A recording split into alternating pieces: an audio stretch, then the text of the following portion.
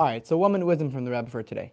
This week's parsha starts off saying, Atem nitzavim hayem kulchem, that you are all standing here today together in order to pass through a covenant. Now Rashi says the idea of this is that the day before Moshe Rabbeinu passed away, he brought all the Jewish people in together to make them take a covenant to be able to keep Torah mitzvahs properly.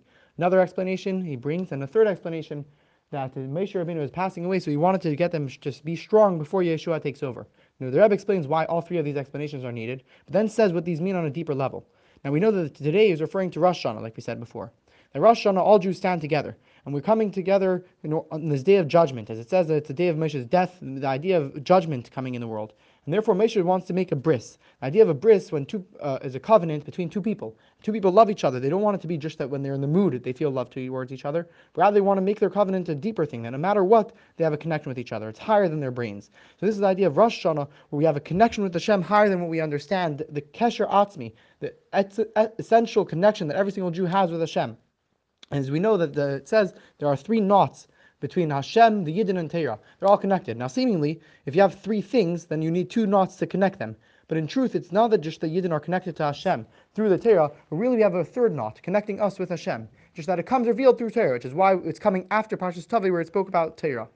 And this is also the idea that it's not enough to stay in spirituality, that we have essential connection with Hashem. It has to come down in a physical good year. That comes through Moshe. This is what the other explanation of Rashi. That Moshe, who's the one who's connecting the Hashem with the Yidden, has to affect that Hashem should give us a good year with physicality and with spirituality, with all the things, and we should even transform the past to be only good. L'chaim, l'chaim.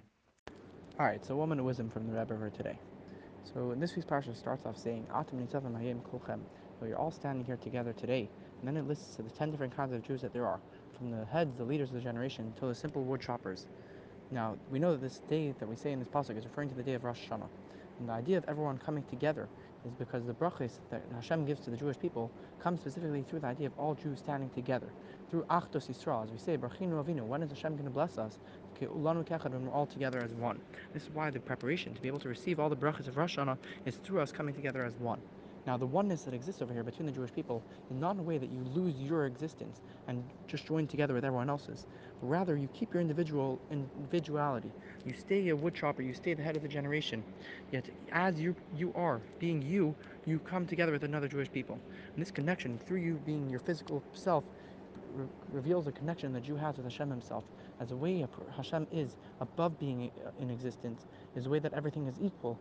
That's a much lower level than when you see the fact that there are differences and it's still all from Hashem. And therefore, through that specifically, we're all going to get the brachos for this year, to have an amazing year in Gashmias and Ruchnias, all the brachos, as they all come through what we do on Rosh Hashanah, through the achlatis that we take on Rosh Hashanah.